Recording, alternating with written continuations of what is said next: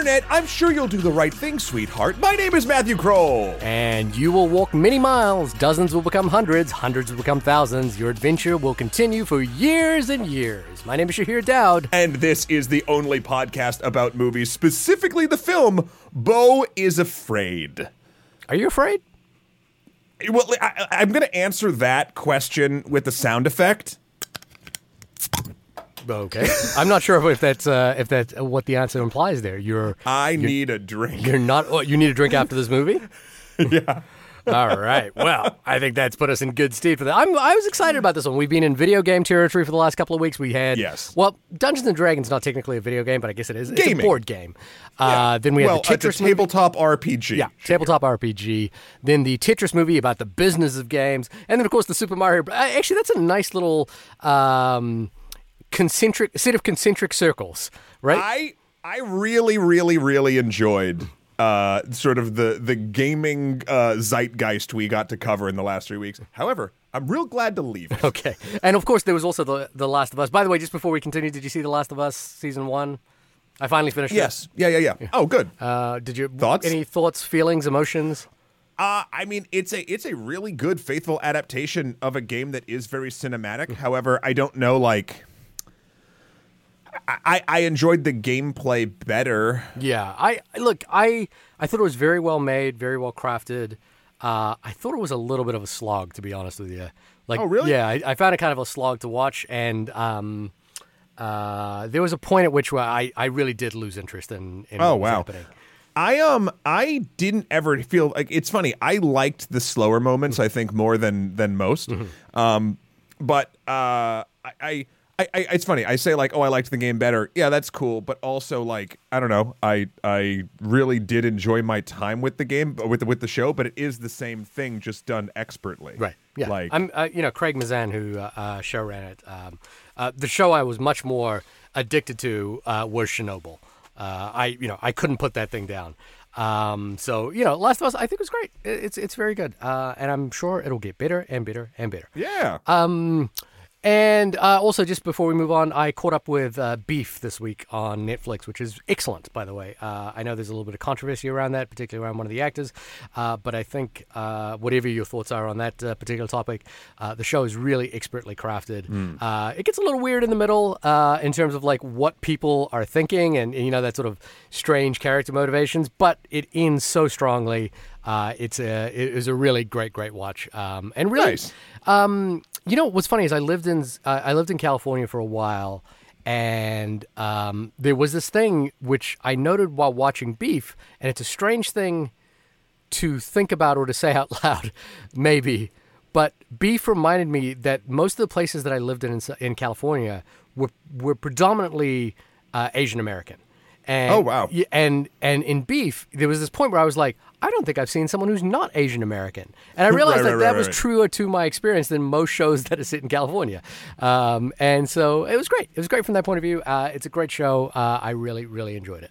I do need to check it out. The only things I've been slowly, even remotely keeping up with has been Ted Lasso, Mandalorian, and I'm going through The Good Place again because I need it. Right.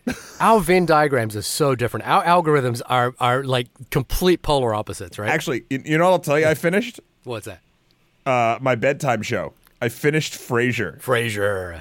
You got some what a weird, wonderful, terrible, awesome, nightmarish sitcom that is. Yeah. Delightful, right?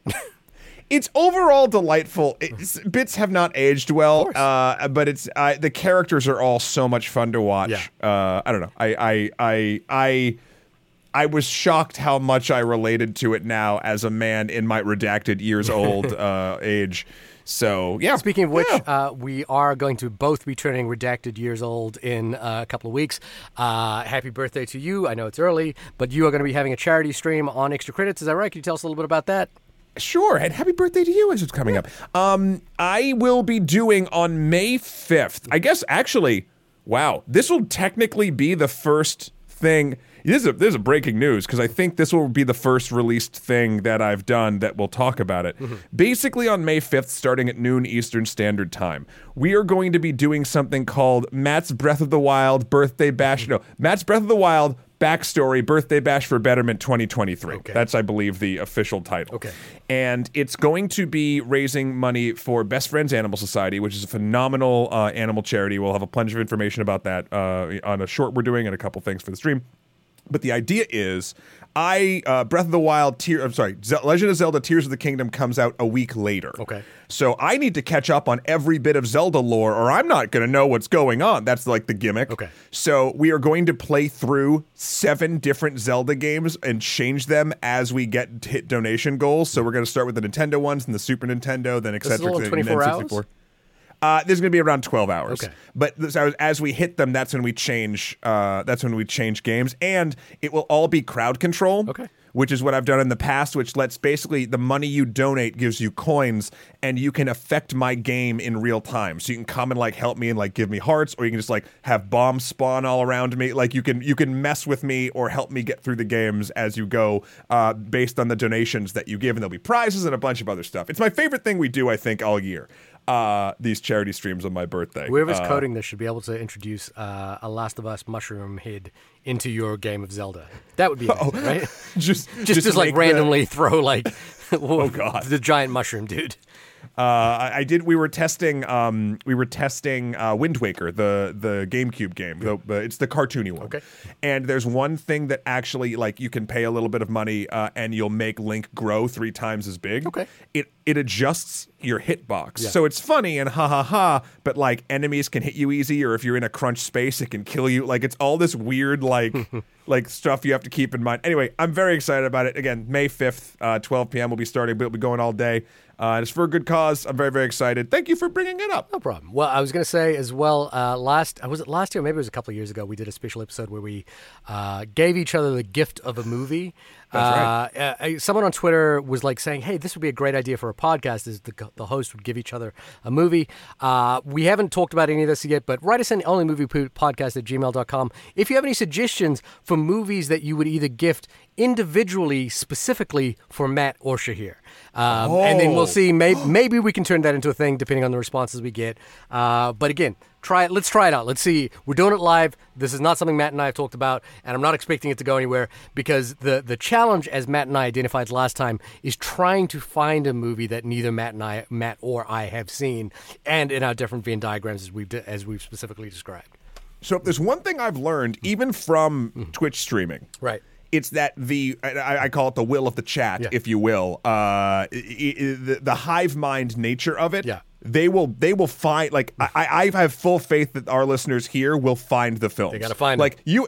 When it's just 2 of us thinking back and forth, like, I think that gets it much more difficult. But when it's like, when it's literally hundreds, literally hundreds, at least of people. 10 of us. There are dozens of them.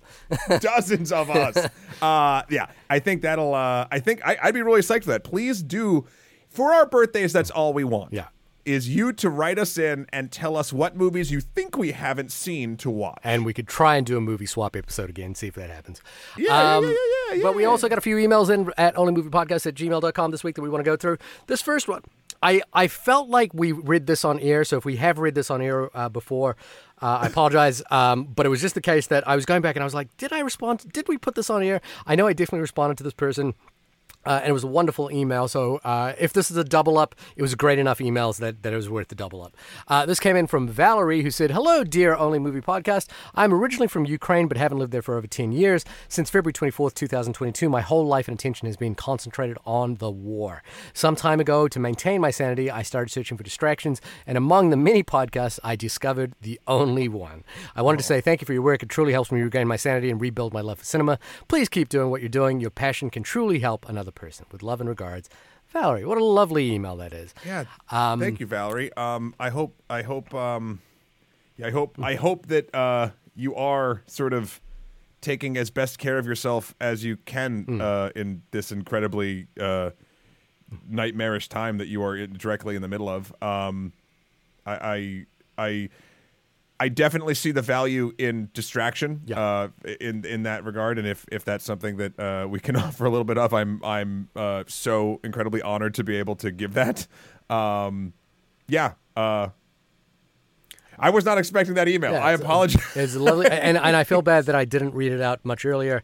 As I mentioned, our email inbox was a little bit of a mess, so I was just going back through this. Still is. Still is a mess, by the way. I reached out back to Valerie just to say thank you and appreciate it. I also said, I don't actually know a lot about Ukrainian cinema. Is there anything you could point us to movies that you would think that we'd be interested in seeing? And they pointed out to Everything is Illuminated, which is, of course, directed by Liev Schreiber and starring Elijah Wood, but was shot in the Ukrainians. I haven't seen the movie. I've seen the trailers of it, but there's sort of beautiful sunflower sequences from that movie that I've always looked majestic. And then the other movie that they pointed out was a film called My Thoughts Are Silent, which came out in 2019 from director Antonio Lukic, which I will definitely make a point of trying to see now. Again, thank you for the emails, the recommendations, and we hope that our thoughts are extended as far as you are to us. Matt, do you want to take the second one? I absolutely will. This one is from Mohammed. He writes, hope that you are doing well. Last week, I watched both The Menu and Triangle of Sadness in succession. Great double feature. Since I like films that poke at the subject of class, wealth equality, and the disparity it causes. Among the two, I found the satire of Triangle of Sadness to be a bit more razor sharp in scenes where one of the wealthy guests insists that the sails need to be cleaned when the yacht had no sails, and just the overall obliviousness of all of the guests. And I must say, the juxtaposition of the heavy metal song played over the cleaning staff cleaning the filth of the carpet had me laughing hysterically. It's an amazing movie, which I won't be watching again. I love that sentiment. He continues, however, there is a moment in The Menu which just made it stay in my head a bit more. When Slowick says to his guests, you represent the ruin of my art and my life. I cannot help but feel as if that line was aimed directly towards the way fandom has caused artists to lose passion for their craft. Whether it's George Lucas or the hijacking of the Matrix terminology by right-wing trolls, I just feel like this line came from a place of pain by the writer. Anyway, love both of these films, and I wish I had seen them sooner. Wish you all the best. We wish you all the best, Mohammed. Thank you so much. You were quite a fan of The Menu, right? Yeah. I love The Menu. And Triangle of Sadness was great. Yeah. I liked The Menu. I certainly enjoyed The Menu. I think I described to you as like, I was glad that we didn't have to talk about this movie. In terms of like, I watched it, I enjoyed it, I liked it, I don't want to talk about it anymore. Sure. But I do want to try the hamburger from The Menu. That is taken up a certain amount of preoccupation in my time. I'm very obsessed with smash burgers right now. Whether that's really related to the conversation of art in that movie and the death of art, as it were, is probably moot. But I did enjoy that movie. I love the concept though of like that line, like, because I mean we're kind of seeing it with fandoms, right? Like there's less and less, and almost the concept of fandoms has kind of twisted, I think, a lot of even like I don't even know if I want to like how to tie this in, but like the thing that came to my mind for whatever reason when reading this email and thinking about like, oh, the love loss and like even people trying to reclaim it in a place that the fandoms are as in many cases toxic as they are, was the sort of Zachary Levi and The Rock sort of like half feud. Yeah. Two films in the DCEU that are not really terribly important anymore in the canonical sense because they're kind of rebooting it. Yeah. And just the way that like fandoms latched on to that feud seemingly more than either of the films that they were feuding about. Yeah. And like I was like, oh, this is where we are. I mean, look, I love some Rock and Zachary Levi gossip, but in the grand scheme of things, neither of those movies really moved the cultural needle, so to speak. So does it matter? I don't know. Yeah. That's I don't know. It's something that it called up in my mind. Yeah. Finally, an email here from Kellen who says, hey, man, Shahir, hope you're both doing well. First, is that unpaid intern position still available? Yes. I rolled a 15. Now, this is terminology I'm going to need some help deciphering here. Sure. I rolled a 15 with a +2 on the Arcana deck with my half-elf warlock, so hopefully that is enough to get the gig. You said Arcane check deck. It's Arcana check. Arcana check. I don't know what these words are. Listen, the DC was a 15, so that +2 did save you, and I think you got the gig. All right. Speaking of the D&D movie, one thing you guys mentioned that my partner, his sister, and I all loved was the practical costume and makeup creature effects, specifically the Tabaxis. Matt asked for play... Tabaxi. Tabaxi? Sorry. Tabaxi. Matt asked for the players to email him their thoughts, and my partner played the Tabaxi rogue in a campaign a few years ago. She thought they were great and didn't feel that the scene was dumb at all. The only thing she didn't like was the way they only made kitty sounds because they do speak common. I think that was just a limitation of them not wanting to animate animatronic the mouth. Right, okay. And when you say speak common... Oh, so that's in a Dungeons language? and Dragons, there's common is the language that's like the easy one that sort of like everyone speaks. So it's like unless you're getting into very specific cases. And has anyone checked in if the rapper Common is into D&D? Ooh. I mean, that would have made sense, right? Like, easy layup there. As for the Super Mario Brothers movie, I'm a half-glass full guy who had a great time with it despite the lackluster story. I've never played a Mario game to experience a great story, so I wasn't expecting it here. I think after the 1993 live-action film and Nintendo only just now being okay with big screen adaptations, playing it safe was the smart move. That 93 film diverted the IP quite a bit and got pretty creative with its storytelling. You guys, everyone, by the way, this is just me, go watch the 1993 Super Mario Bros. Movie. It is a trip. Yes. I'm hoping the safe first choice will open it up for sequels to be more creative and story-focused now that this is the first huge box office success is achieved, and it was a huge box office hit. Quick side note, Charlie Day's Luigi was a standout for me, and a Luigi's Mansion movie with him as the protagonist and Mario as a smaller supporting role would be my first pick. Final things that I want to mention. Kids at the movies. A big part of Mario's success is it was really a first real kids movie since Christmas time, and releasing it during Easter break was extremely smart. Sadly, I've seen several movies in the past couple of months with kids in attendance who shouldn't have been there. At both 65 and Dungeons and Dragons, there were some kids who were probably 7 or 8, and at Shazam, there was a family sitting next to us with a couple of preschoolers who talked or got up and walked around the entire time. To Matt's points about kids at the 10 o'clock show of Mario, I'd rather see kids at the night show of a kids movie than an afternoon show of a not-for-kids movie that they won't understand or want to watch for more than 15 minutes. Same. Thanks always for the great discussions.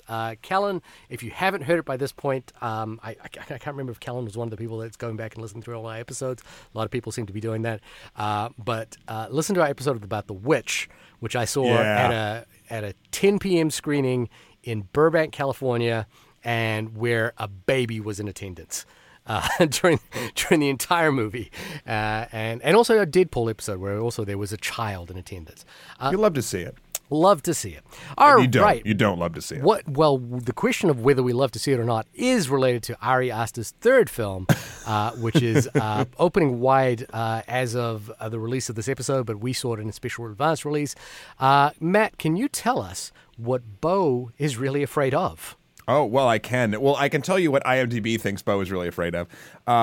They say that following the sudden death of his mother, a mild-mannered but anxiety-ridden man confronts his darkest fears as he embarks on an epic Kafkaesque odyssey back home. It's funny it's Kafkaesque, which I think is actually a really appropriate use of the term. Rarely it is. Yeah, but this time I think that is correct. Well, it's funny because Ari Aster himself had described this as a Jewish Lord of the Rings, which I was quite excited for to begin with. But I was obviously, if you go back and listen to our episodes on Hereditary and Midsommar, all in on Ari Aster at this point, and really excited to talk about Beau Is Afraid because Hereditary was probably one of my favorite films that came out in that year. Midsommar I wasn't so much hot on, but I really, I was like, I'm all in on this guy.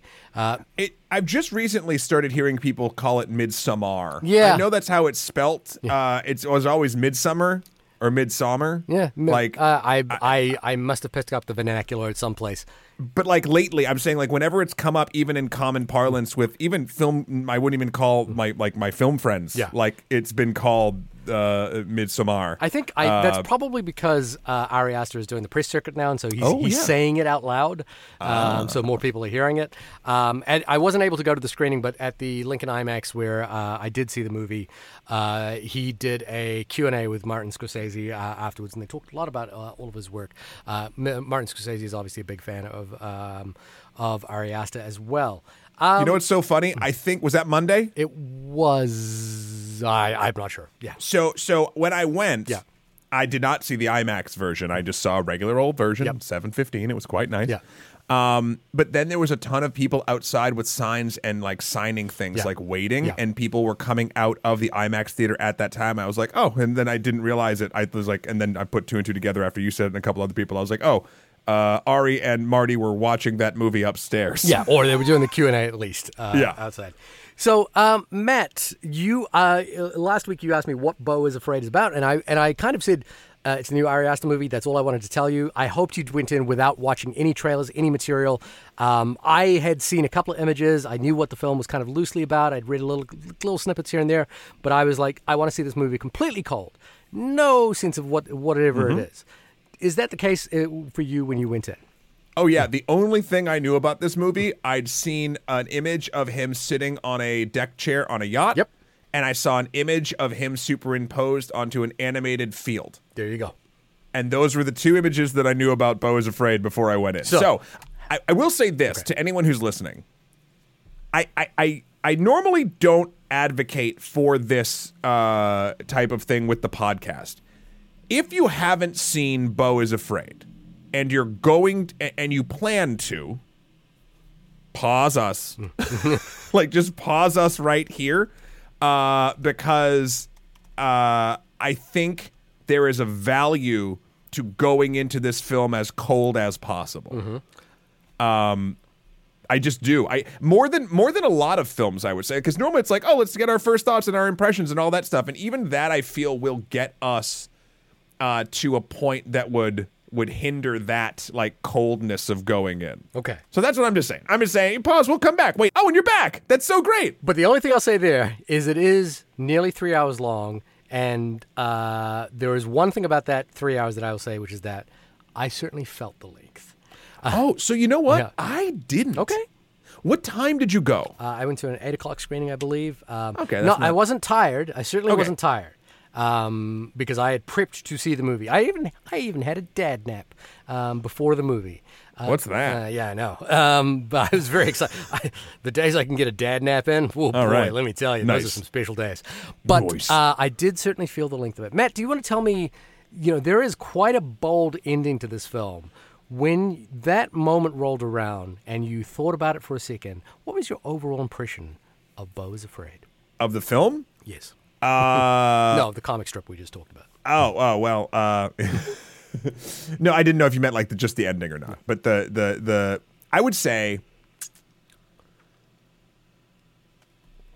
I did not love it by the time, like at that moment. I think I enjoyed my time and I was never bored. Now, honestly, I didn't feel the length of it. I never checked my watch. I was never wondering what time it was.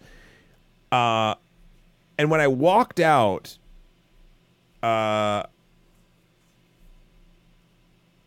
felt like I was like, I don't know what to honestly think. I started texting Patrick Willems.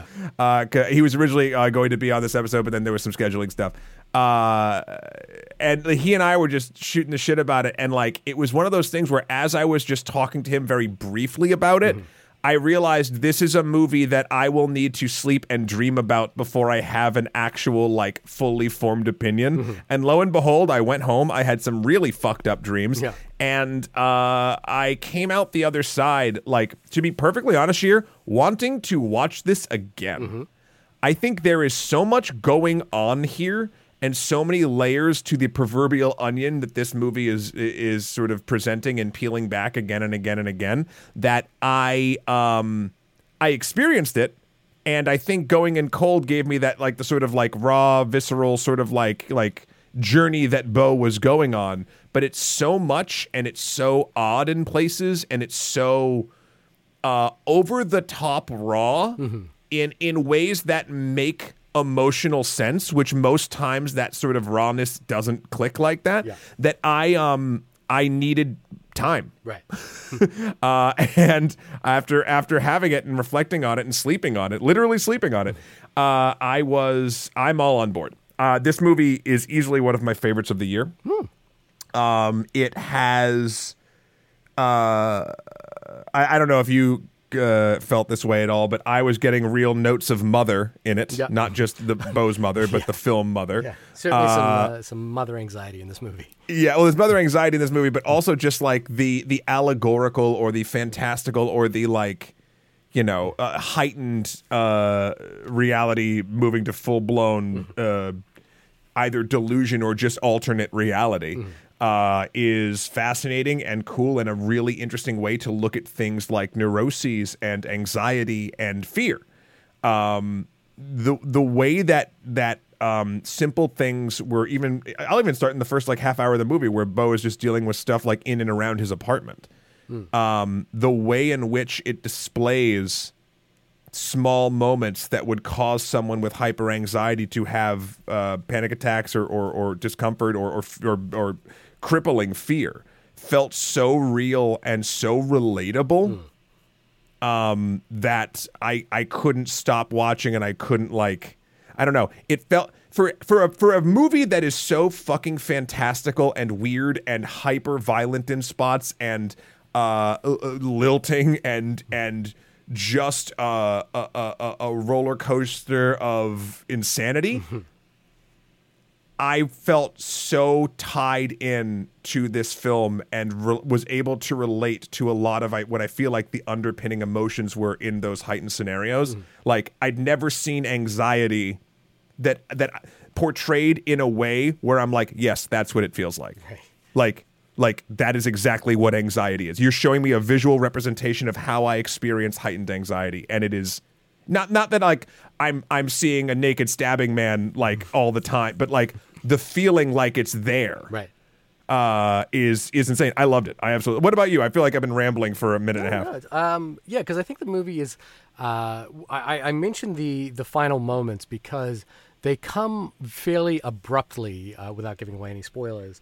And I loved the experience of sitting in a movie theater and just listening to the conversations as people were walking out the theater. Oh yeah, because they were incredibly mixed and varied. But certainly, the thing that I appreciated most about this movie was the sheer scale of it, the sheer oddity of it, and the sense that this was a film that was willing to be divisive, to do things that knowingly will make half the audience turn off. And there's a famous, if you go on Twitter right now, some reviewer, I don't know who it was heard at the end of the credits of one of the first screenings shouting, "This is a career killer, man. People don't come back from a movie like this," and just absolutely hated the movie, 100%.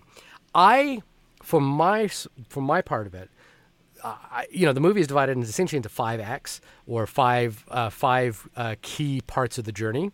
Sure. And the first part, the one you're describing of Beau living in his apartment and living in sort of like a urban dystopia, which is clearly hyper stylized. It's not reminiscent of almost any dystopia that we've ever seen, but it's much more disturbing and Kafkaesque, I think is the right phrase for it. Yeah. I thought that was absolutely wonderful. I was on board for the chaos, the madness of it all, the sort of beautiful, sort of almost Louis Buñuel sort of sense of physical comedy to it. I was 100% on board for it, and I loved every there was just such a sort of sense of the director or the filmmaker really fucking with Beau. And really doing everything to mess with Beau in a really interesting way, and I absolutely loved it. I think as the movie progresses, it gets more philosophically interested in the bigger story about Beau's anxiety, which inevitably, as we've kind of alluded to, has to do with his mother. It's not a secret that is kind of the journey of this movie. If this is the Jewish Lord of the Rings, he is going to see the I guess the analogy would be is that Sauron is his mother in this case, or Mount Doom, or Mount Doom, yeah. And I found that the more that the film got into that dialectic about Beau's inner life and perhaps the meaning of where his anxiety came from, or perhaps why he's going on this journey, or essentially the fifth act kind of confrontation, I found that I lost interest in what was happening because I didn't feel that the film was really exploring a meaningful inner life to this character. And if you think about, say, I don't know, like I'm throwing out an example here of Eternal Sunshine of the Spotless Mind with Michel Gondry's film, which explores both the sort of the journey of the relationship that is being formed, but also the internal logic of why this character is the way they are, why they suffer the anxieties they suffer, what has brought them to this position. I'm just comparing it as an example. I found that that is a text that is like fully rich and turns with detail that I'm really, really interested in. I found when this gets into Beau and his mother, and there's a little bit of a conspiracy theory, a little bit of the sort of cultish kind of ideas that Asta has been playing with in both Hereditary and Midsommar as well. A lot of familiar tropes in terms of like injuries to the head and sort of the way in which death is doled out in here. I found that part was a little unsatisfying. Now, to your point, I do want to see it again. I do want to give it another shot. And I think there is a thing here, which is that when a film like this, when you know what the end point is going to be, there is perhaps more to be mined in it. But I want to bring up, there were two sort of competing, as I say, the movie is divisive. And I wanted to bring up two different reviews of this film. One from a person who's been on the show, Siddhant Adlakha, and one from The New Yorker's Richard Brody. And I sit sort of somewhere in the middle of this, I guess, more closer to what Siddhant Adlakha, to what Richard Brody thinks of it, but perhaps with a little bit more of a benefit of the doubt. Siddhant Adlakha says, and I love his tagline to this, men would rather make paranoid horror blockbusters than go to therapy.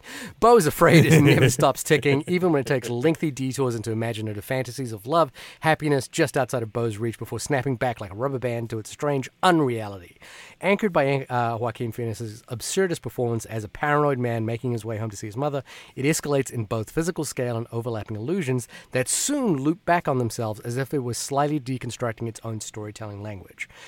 These eventually build into an overt yet obvious yet wholly focused metaphor for how creating cinema is an act of vulnerability, one with little upside except exposing the most fearful and shameful corners of oneself for all the world to see. In that vein, it's the kind of movie worth recommending for its ambition alone, merely to witness the audacious results of an anxious self-loathing writ large across the silver screen without an ounce of restraint. That it's also remarkably well-crafted horror comedy is a cherry on top. That last part is where I kind of, fall off this train a little bit. Interesting. Richard Brody says, for all of the fantasy elements of Beau Is Afraid, the movie isn't a work of surrealism, but merely of unrealism, and a phrase that Siddhant had used there. The difference is that a work of surrealism gets at what's hidden in an ordinary life. Asta's unrealism does the exact opposite. It conceals and obscures what's substantial in Beau's ordinary life. Beau Is Afraid launches into Beau's dreams and hallucinations, which is to say, into his fantasy inner life, without touching on his far more complex, if less sensationalistic, realistic inner life, namely his memories, his knowledge about himself and what he has done, how he has lived, the network of plain but vastly important events on which the entire dramatic fiction depends. And I think, to me, this is what gets at me for the film and why I felt the length of it, is that when we do get to the confrontation between Beau and his mother, I really didn't feel there was much there other than sort of these somewhat tepidly interesting revelations about the level of the mother's control. For Beau himself, though, I was just kind of like, okay, cool, yeah, I guess that's what you grew up with, and I wasn't really that invested in the inner turmoil or anything to do with this character. So on that note, yeah, that the entire thing that you and that last reviewer just described is exactly why I love this film. Okay. Beau isn't important. Okay. Beau, to me. Okay. Beau's life, I don't care. It's not a mystery about Beau. Mm-hmm. Beau is a vehicle to discuss the way that, in my opinion, myself or people in general, deal with, weirdly, and in different ways, of course, like the stressors of life. Okay. I found so much relatable just with the way, and this sounds weird, especially because the big thing about this movie, again, we're deep into spoilers, is there's a giant penis monster. There is a giant penis monster in this movie. But very like Cronenbergian at some point. Yeah. But I could relate to nearly every fear that was exaggerated to the umpteenth degree in this movie. And to me, Beau, I was never interested in like, oh man, like what's the thing that goes into like Beau, and why is this thing and his mother and yada yada yada. In fact, all of those like plot points were the stuff that was more played, I found, for comedy, or at least setups for parts when it was being funny. And there are genuinely funny parts of this movie. It's the audience I saw made, by the way. Was laughing just as much as they were like gasping. Yeah. Don't misconstrue what I'm saying to say this is not made by this is made by an expert filmmaker. Yeah. So and so it's interesting because I don't disagree with that call of like, oh yeah, like it doesn't go deep into Beau, because I it's funny. You think it might from the beginning, but actually when I thought back on it and I thought about this very thing, we don't see Beau get born. We are born. No. We are born. Right. It is from a first person air quotes perspective of birth until he gets dropped. Yeah. And so like we didn't witness like from a third person perspective a child being born and dropped. We were born and dropped. And from that moment, I think it solidified for me, this journey is to show how we, especially anxious people, fearful people, interpret the multitude of like benign things in life that we do every day. But how, if you have anxiety, you have any sort of like any things that plague you in those ways, they can feel debilitating. I've had panic attacks. I've dealt with a couple I mean, I go to therapy. I do all this stuff. But I just, everything from the mother relationship to the air quotes terrors of the city to awkward social interactions to wondering about either sexual norms or interactions, like everything. I was like, yeah. Like I was Leonardo DiCaprio holding the beer, pointing at the screen. I'm like, yeah. I get that. Like that's everything about it. Even though it's couched in unrealism. That's exactly what it is.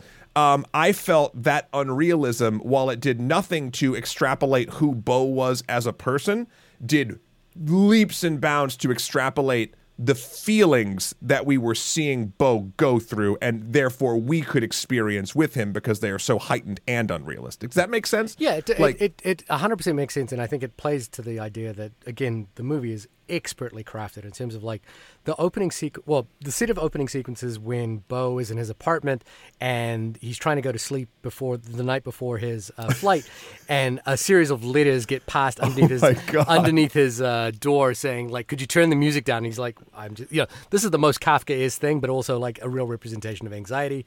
It also reminded me of Paul Thomas Anderson's Punch Drunk Love in terms of the way that like every little moment gets misconstrued in some way, in a way that is baffling to those behind it. That whole first part, by the way, is based on a short Ari did. Yeah, it's in a short film, Beau, which I have not seen, and I believe has been scrubbed as efficiently as possible by A24 on the internet. But I would love to see it because, again, Ari's Ari, as though I know the guy. His Ari. First film. One of his short films, There's Something About the Johnsons, or The Strange Thing About the Johnsons, is incredible, and you should seek that out if you can stomach it. It's expertly maneuvered and crafted. I think the thing for me is that what happens is, towards the back end of the movie, something that Siddhant points out, which is that the film becomes self-reflexive. And maybe you've kind of hit a nail on the head here, which is that Beau is not born, we are born. And in the end of the movie, Beau is confronted by an audience, not unfamiliar to us, watching projections of his life. And of the mistakes he has made in this film. And in many ways, everything that he is doing is being misinterpreted yet again by both Richard Kind and the audience who, in many ways, feel like us. And the interesting thing that happens there is that, the ending of the movie is essentially Beau... to spoil the mechanics of it, and I guess we are in spoilers right now. The engine for the boat that he is in splits apart, destroys the boat that he's in, and suddenly flips him over. He gets stuck underneath the boat, presumably, and dies. And then the credits roll up.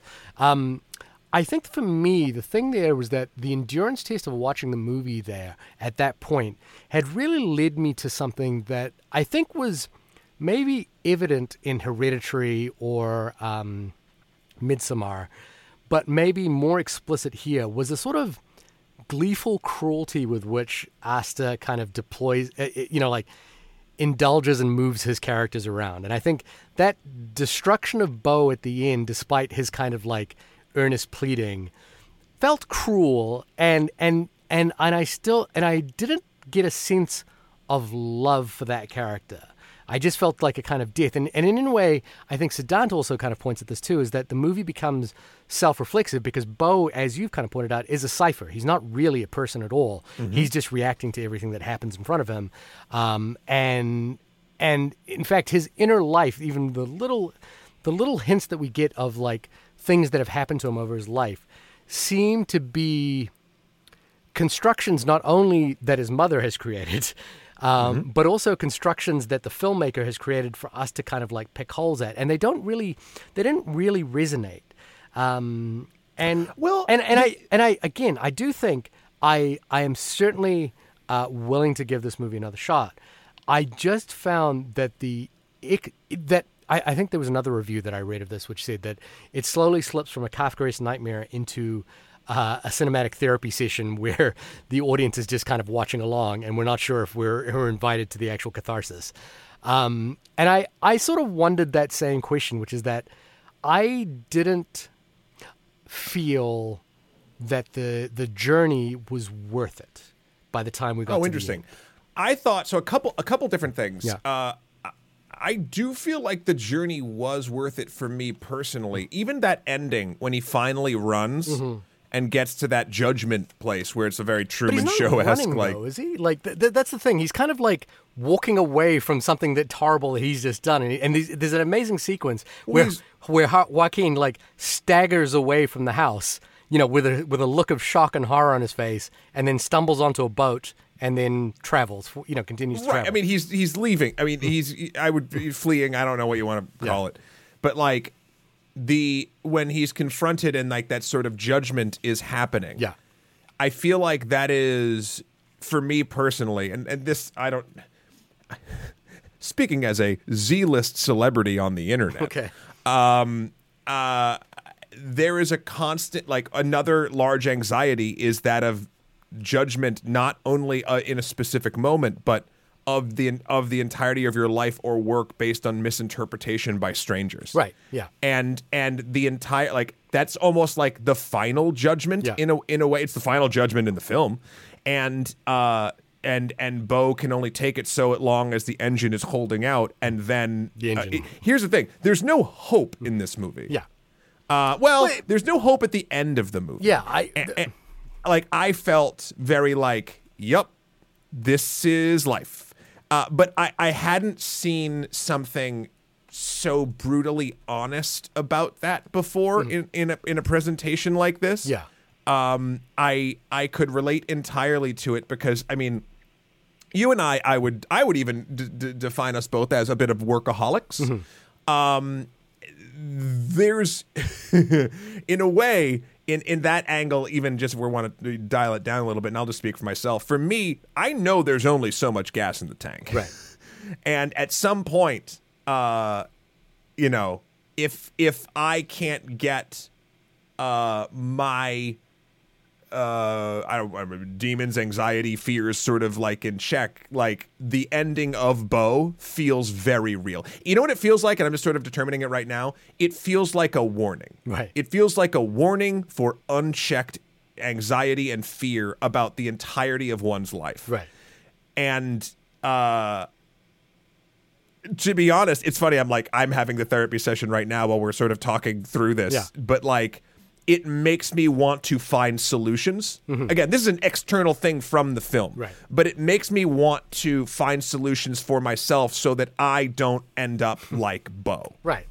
Does that make sense? Yeah, I think you can take. You certainly, if that's your reading of it, then I think then the movie has achieved a lot in terms of like providing you some an outlet for hope, I guess, in the context of the movie. However, for me, the thing was, and again, I think I liked, like in Hereditary, I think there is an undeniable cruelty to Hereditary and the ending of Hereditary. But it's couched in a sense that there are real traumas at play with these characters, and these characters have long histories that have gotten them to that point. And what's interesting, I guess, about it is that those characters are battling those traumas, trying to figure out how to navigate it. And the sort of beautiful, cruelty is the wrong word there, but the beautiful observational quality of Hereditary and Midsommar in so much is that despite their best efforts, they are fated to certain destinies. And whether they know it or not, these have been predetermined for them, and that is the battle that they're going to. It's very Sisyphean. Now, in the case of Beau, there's an interesting midpoint to the film, and I think someone says, the play is the thing, and it becomes this sort of like hallucinatory animated play where Beau imagines a life that is beyond the grasp of what he knows and understands, but turns out to be entirely unreal, entirely because as graphically portrayed, the man has never had sex, and we will soon come to learn that. But I like that there is an imagining of a world there that Beau perhaps desired and wanted. However, when we get to the final confrontation between Beau and Patti LuPone, I don't see him fighting for that life or anything. I see him just kind of like observing the kind of cruelties that have been written for him with a sort of like, with a tepid kind of like, oh, okay, this is what it is.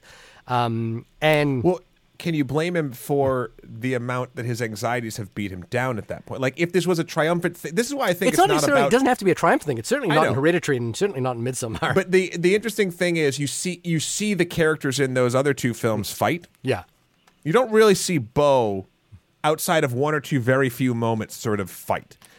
You see reactions. Yeah. And I think that to me even like signals even more like in Hereditary and Midsommar, the like I did invest in the characters. I liked the characters. I liked watching the characters. In this, it is so clearly to me in my experience like not about the characters, especially the character of Beau. Right. Every other thing sort of represents different types of things that I think anyway the filmmakers were trying to get across to the audience to experience sort of more first person wise as opposed to third in an odd emotional sense. The way that the middle part, the play, Act 3, that was also highly relatable. Not like he then wanted to become a farmer and go travel and have a thing and like whatever. Like, but there's like, we're constantly told throughout our lives, just even through movies or books or games or whatever that we play, like the grand adventure and the quest and like the family and home and like all of these things, to the point where like, look, if I'm looking at my life, I am nowhere near where I thought I would be at redacted years old from when I was 20 years old. Right. Like I thought, and again, I knew nothing, but based on what media had kind of taught me, I thought that there was a certain life that I would be moving forward toward. And I don't know if I'd be happier in that life or not, but there are moments of reflection in fantasy-esque ways where I'm like, oh, well, what if I did do that? What if that was the thing? What if I married this person? What if I started a family? What if I moved here to a different spot? What if I lost someone? Like, and that whole section to me felt like the musings of someone in life, looking back and like the sort of the grass is always greener sort of yearning. And then especially the moment that you referenced when the kids ask like, well, wait, what? Like, you have never had sex. Well, he's like my father died at the moment I was conceived, and I have therefore never had sex. And, they're like, wait, what? And they're like, his kids are like, huh? Yeah. It's when that moment of you like imagining things kind of collapses in on itself. Right. I don't know. I found the whole thing for as batshit insane that this movie is, I found the whole thing so goddamn relatable. I'm not disputing that or no, I know, yeah. But I think there was a certain sense to whether the journey coalesced for me. When the time the directed by Ari Aster came up, and I was sitting there going, I got to be honest with you, for the last hour of this movie, I have not been engaged in any things happening. And I think for the first two acts, I was really, I thought they were brilliantly staged, brilliantly put together. There is nothing, I can tell you right now, horror filmmakers, please take note. There is nothing more terrifying than a teenage girl at this point. The teenage girls in Act 2 of this movie are the most terrifying movie monsters I have ever witnessed at any point in any movie. And again, there's a penis monster. And there is a penis monster that stabs someone through the head in the middle, towards the end of this movie. But I think, again, that sequence is so... again, playing on the sort of Kafkaesque nature of it, which is that there is misunderstanding to everything that he's doing. I absolutely loved it. But I think by the time we got to the play, where the momentum of the film really slows down, because we're sort of... even in that second act, the momentum of the film kind of slows down a little bit. And there's some really wonderful stuff. I like that the movie is full of like sly little nods. In that second act, there feels like there's a sly little nod to Mel Brooks' film Spaceballs, when he's like when he finds the videotape or the recording of essentially the recording of the movie, and he fast forward to see the end of the movie, which I thought was like a neat little gag in the sequence of the movie. But I think the momentum of the film started slowing down for me, and then the problem is that momentum was not replaced by an emotional engagement in the ongoing story of this character. And one of the most telling things for me was that I finally watched the trailer today, and the trailer has like this beautiful little 3-snap sequence of the loss of Emily, who's a character that comes back towards the end of this, played by Parker Posey. And I was watching and going, I think this trailer did a better job of making me feel like that was actually something, rather than what the film did, which made it feel like, oh, it's strange that this person has appeared. It's strange that they disappeared. It's strange that the mother was involved in this. I don't really know how Beau feels about this at all. I do like Mariah Carey. The use of Mariah Carey's always been my baby in the sequence. But I was just kind of like left by like, oh, that's interesting. More than anything, I was like, that's an interesting choice, rather than I'm really interested in what's going on here. Yeah, I think the trailer read of what you're describing feels like a way a good movie would tell a story. Yeah.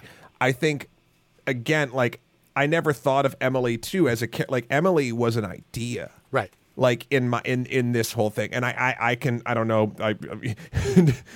don't email us in about all this stuff at onlymoviepodcast@gmail.com, but I feel like we've all had even young, we've all had like, our Emilys. We've all had our Emilys. Yeah. Like I feel like, and the wondering of what happens if they come back, or sort of not even like a pining, just like a perfect sort of innocent romance-esque type of thing that then is just burns in your brain and lives there rent-free. Right. Like, because maybe it's because when you're younger, emotions feel more raw and like lasting. I don't know what that's a different discussion. But like, I never was looking for, like the Beau and Emily catharsis. I was looking at I can relate to this feeling, and oh my God, this person came back. Well, what if this person came back? Like, there's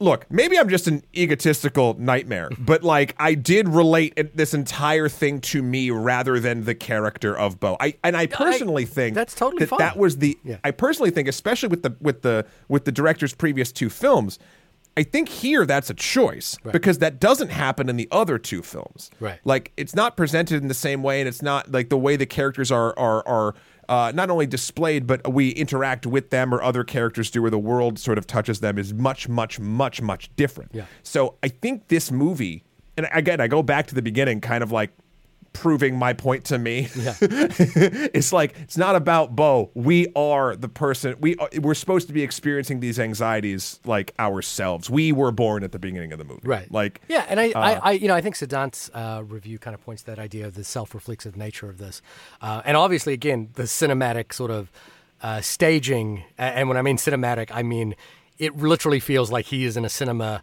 by the end of it, and is being judged by Richard Kind, which is, by the way, fine. Not a bad way to go. A fine prosecutor in this situation. Yeah. I also like that his defender dies in almost the same way that the elderly person died in Midsommar. A spoiler for Midsommar. But I was like, it did feel like the film was becoming so self-reflexive that Beau was both the audience and Ari Aster at the end of the movie, both being judged for the things that he had put us through. And I think that reading is really a good way to read that sequence.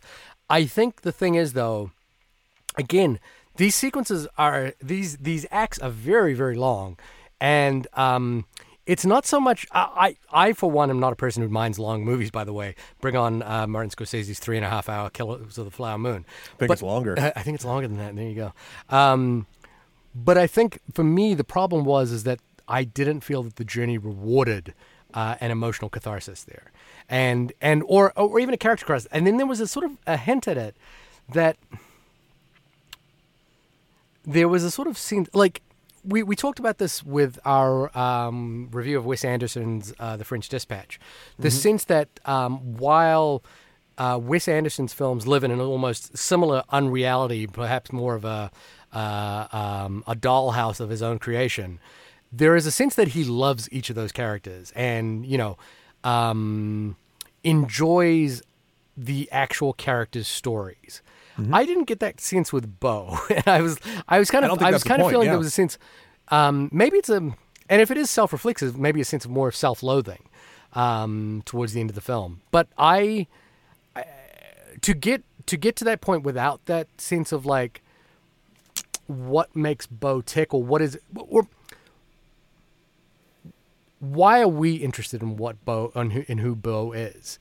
We're not. Yeah, and I found that to be somewhat of an empty experience. And in a way, I can but here's the sort of counterpoint to that. I love the experience of going to see a movie. I love the experience of seeing a movie that, riffs on both Albert Brooks's best movies like Judgment City Defending Your Life and Mama, as well as the Coen brothers with Raising Arizona riffs in the middle of it, and there's a Cronenberg penis or I don't know, there is a penis monster in this movie. I love the oddities of this movie. I love the imaginative flair of the world on display at the beginning of the movie. I love that that this was made by a filmmaker who has both the skill, craft, and wherewithal to take the audience on that journey and craft the anxieties as well as they did. I want to see it again and give it another shot. The sort of barometer of would I recommend this to people? I would go look, I think this is a great, interesting, fascinating movie. I'm not sure it's for everybody, and I'm I think if you go check it out and you do not like the experience, I think that is a valid response to this movie. I do as well, but here's the interesting caveat. Normally, I would say for about a movie that I'm like, this movie definitely isn't for everyone, I would then say some people probably shouldn't watch it. Right. I don't think I would say that. I don't think I would say some people shouldn't watch it. I just think I'm not sure everyone's going to like this. I want everyone to watch this, and then I want you to decide if you like it or not. Right. I want you to experience this movie, and I'd be super interested. Email us in onlymoviepodcast@gmail.com. Again, did you fall on the side of sort of Shahir or myself, or a different side that we didn't even think of? Doesn't need to be sides, by the way. Doesn't need to be sides. Doesn't need to be a battle. I'm sorry. We need engagement, Shahir, so everything needs to be sides. It needs to be a battle. Yeah. We're gonna fight to the death. We're gonna We're gonna strap on our all of our wartime gear and have a giant fight in a woodland theater. No, I'm just curious. Other people's reactions or experiences while watching this movie, and I do.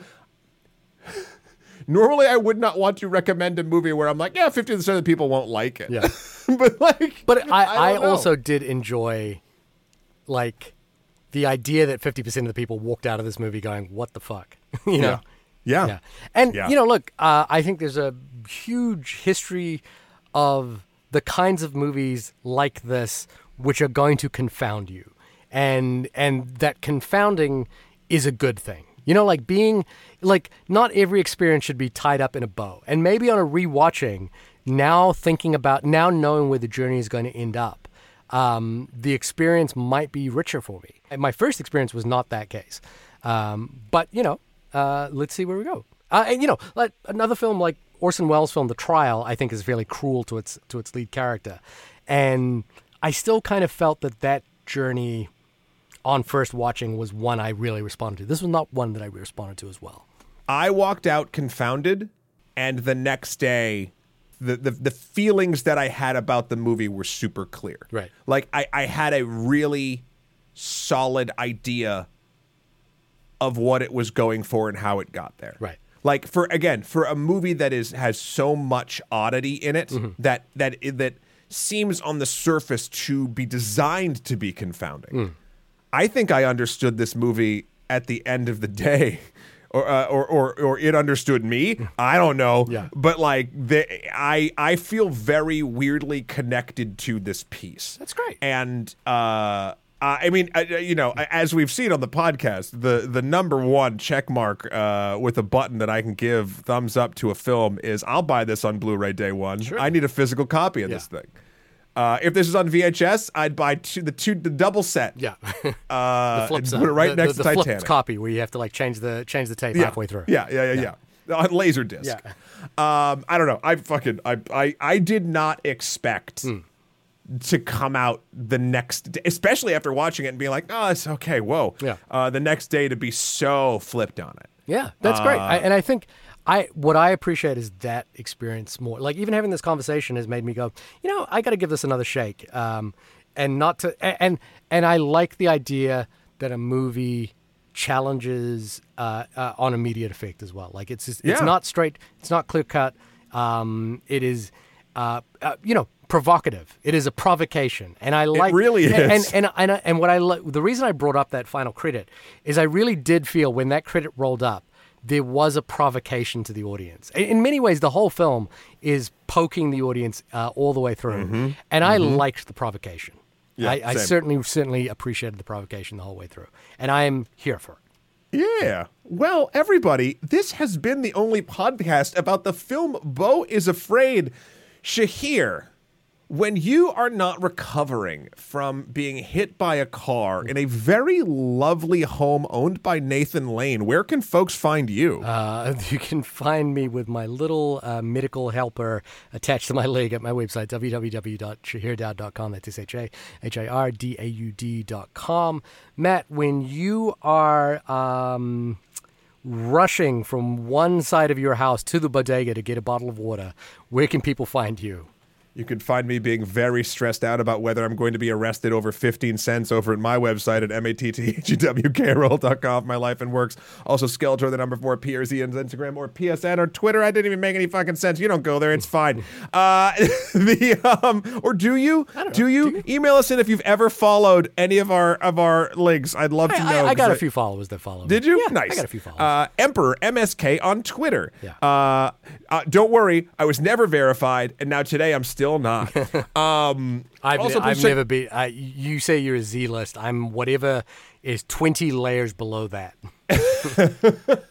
Also, check out the good works over at Extra Credits. By the time this drops, we will be having just started our Napoleon in Egypt series. I did not know about this part of Napoleon's life, and holy fuck. Well, guess where you might find out more about it is Ridley Scott's new film about Napoleon, starring one Joaquin Phoenix. I know. It's gonna. I'm so here for it. Like I'm curious. Do we know what time period that movie is supposed to be about? Or is it just like a whole? It's a Napoleon film. After Ridley Scott's last what was his last Egypt film? It was Gods of Egypt. Or what was his? Oh, yeah. What was his movie with Christian Bale as the most? Yeah, Egyptian I know what you're man talking there about. was? Yeah. Anyway, whatever. I'm very excited about that series. Please go check that out. Also, a couple days after this, we're going to have an extra mythology on Bigfoot.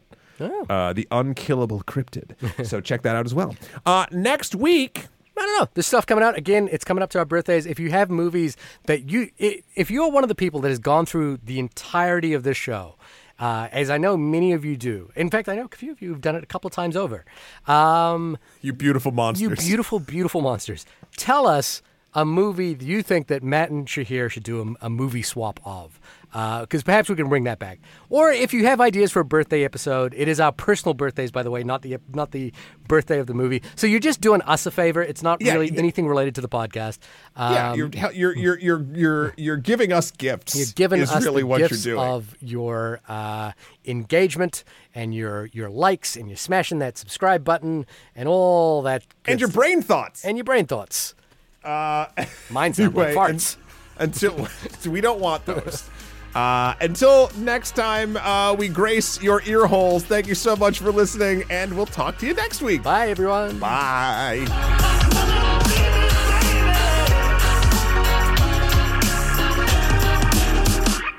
Good chat.